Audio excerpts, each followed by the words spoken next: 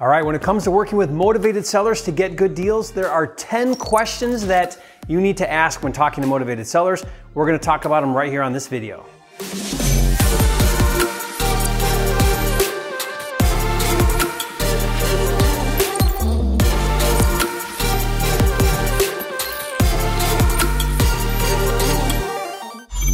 Okay, welcome back to another video here in the Real Estate Freedom TV's channel. I'm Jerry Norton, your host. Excited to be here with you. On this channel, we talk all about how to help you master real estate investing so that you can live your dream life. And in this series of videos that we're working on here, we're talking all about motivated sellers. Now, motivated sellers are where you get really, really good deals. And the key to making money in real estate is obviously getting good deals. So if you haven't watched any of the other videos in this series, be sure to watch those. We've put them together in a playlist. You can go onto the playlist and click on the Motivated Seller playlist and watch all of these videos we've put together.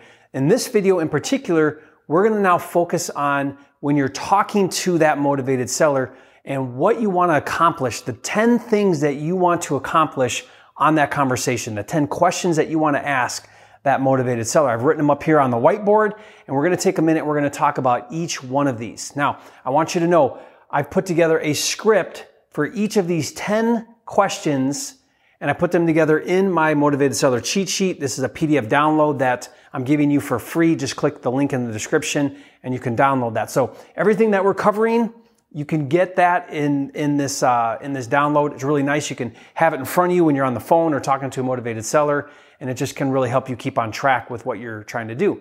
So let's break it down. Let's jump into it here. So again, a motivated seller is someone who desperately wants to sell their property. They'll sell it to you at a discount with equity, and they'll do it because they want peace of mind. They want to get rid of that property that's causing them stress in their lives. And let's say that you've got in contact with one of these motivated sellers. Either you did some marketing and they called you as a result of your marketing, or you found them, right? You can find them often if you know how to find data and sources where motivated sellers would be. And we'll talk more about that in other videos. But let's say that you get on the phone and the first thing you want to do is you want to have this introduction, right? You want to kind of do the icebreaker. And the most important thing in your intro that you want to kind of get out there somewhere in that beginning is you want to find out if they're called you, what marketing piece they got to call you. Was an ad you ran? Did they get one of your direct mail pieces? How did they find out? Did someone refer you? How did they find out? It's important that you track your marketing so you know what's working. So always ask, how did you hear about me?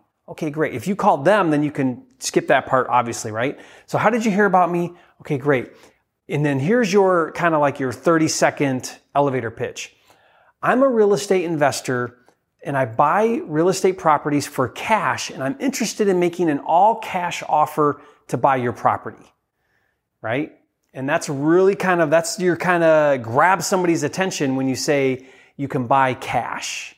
Now, the other two things I've talked about in other videos is you want to mention that you can buy the property as is, so they don't have to do anything to the property, and you can close quickly. Those are your three things. Buy cash, you buy it as is, and you can close quickly. Now, if you're saying right now, well, Jerry, I don't have cash to buy properties, we solve that problem because you can wholesale it to a real cash buyer, or you can get specialized funding that will give you the money to buy the property. So you can still say you're a cash buyer, right? The funding's out there, or you can wholesale it. So you always, always, always say that you are a cash buyer. Okay, that's your role as an investor in this business. So in that intro, you kind of break that ice, let them know who you are and what you do. Next thing is you want to make sure that you know the address, right? I actually did this one time where I got on the phone, I talked to him and everything. I never asked the address. So ask the address, what's the address of the property? Hopefully you know your market well enough to where you know where that is, but it's critical because that's how you're going to analyze the deal. Ownership. Now, this is a really important one. You want to make sure that the person you're talking to is not only the owner, but the decision maker. So I'll ask questions like, are you the owner of the property? Yes.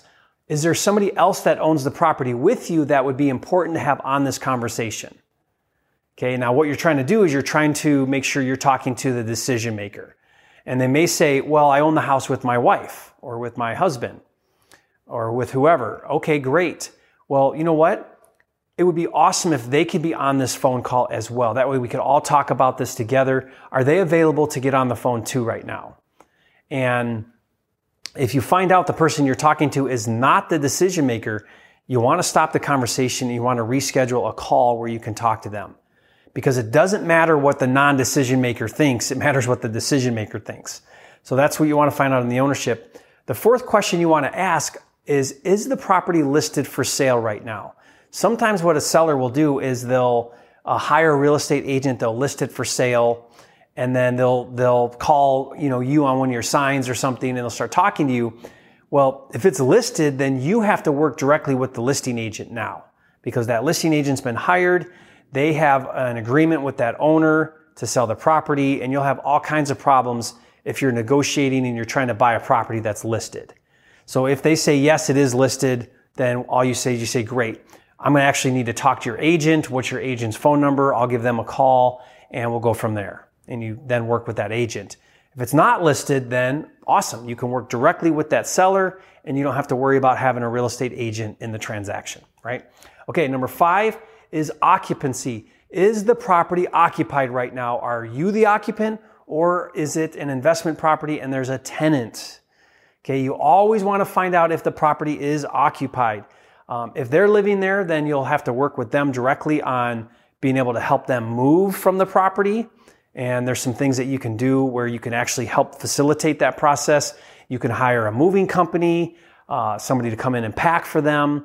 Anything you can do to help them be ready to be out of the property by the time you buy the property. Does that make sense? So I build that into the deal. So I'll tell people, listen, I've got a company that I work with. They'll come over here. They'll pack your entire house. They'll load it in the truck and they'll move you to wherever you're going next. And I'll do that for free. I'll do that as part of my service for buying your property. Now, if it costs you $2,500, you build that into your numbers, obviously, right? But you're helping solve problems. This is all about solving problems. If there's a tenant in there, then you're going to need to see the lease. You're going to need to know when the tenant's lease is up. You're going to need to know the tenant rights. In some states, if there's a lease in place, the lease will supersede your change of ownership. Meaning, if you buy the property, but the tenant was there first, then you have to follow the terms of the lease agreement and you can't make the tenant leave. But you want to understand all of that. So you want to be able to see the lease. You want to know what's going on with the tenant. Are they current on payments? And you're going to need to dig in a little bit on that tenant situation if it's occupied. If it's vacant, then great. You don't have to worry about any of those issues because it's vacant. All right, number 6 is, what are the property details? Now, this is square footage, number of bedrooms and baths. In this section of my questions, I start to ask questions about the condition of the property. I start to say, okay, well, how old is the roof? How old is the furnace? Does it need painted? Does it need, what kind of cabinets? Any questions that you can ask. Now, you're obviously going to do your own evaluation, but in your initial conversation, it really helps you understand from the seller's perspective what they think about the property. Sometimes they think their property is awesome, it's great, it's wonderful, and it's not, right? So you can start to ask questions about that and find out, when was the carpet last replaced?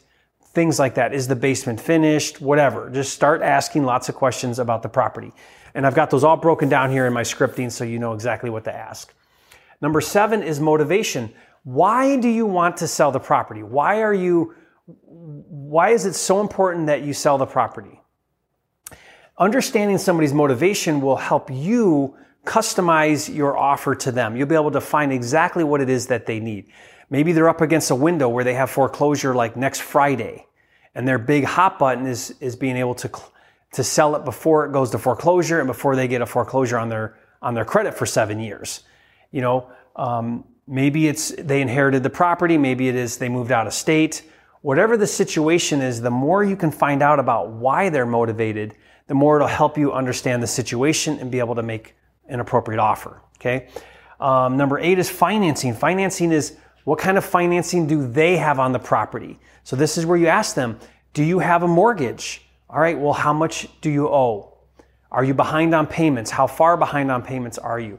Do you have a second loan on the property, a home equity loan or a HELOC or something? And start to find out how much they owe. Now, if this progresses further to the next step, then you'll actually ask for a copy of their mortgage statement where you can actually see yourself, what the balance is, and they may even ask for they may ask their bank for the balance owed on their property so you can kind of see what the payoff is. Okay, but you want to ask about financing in your list of questions. How much do you owe on the property? And how much are your payments? What's your interest rate? Any of those things that you can find out are helpful.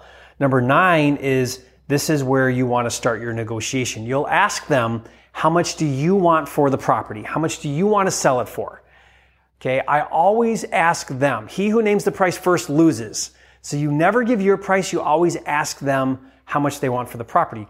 Maybe what they want for the property is below what you're willing to pay. Okay, and you would have left money on the table. What do you do if they give you the number and it's just way off? Okay, you're going to need to help them understand why that number doesn't work. And I'll tell people, listen, I'm here to buy the property. I'm an investor. I've got to do all of the work to fix it up, to market and sell it, to find a buyer.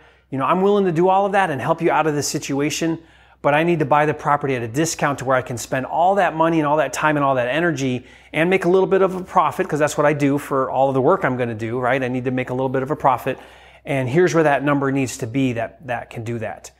And like I explained in the previous video, if that's not what they're looking for and they're looking for a retail price, then I help them understand, look, here's what you need to do to get that number. You're going to need to fix it up. You're probably looking at $40,000 or $50,000 in repairs. You're going to need an agent. You're going to need to have pictures taken and have showings, and all of that's going to take time. It's going to take money. If you want to do all that, great. I can help you. I can refer you to a great agent. But if you don't want any of that headache and you just want to be done with it right now, as is, quickly, then I'm a cash investor and I can do that. And here's the number that it needs to be at.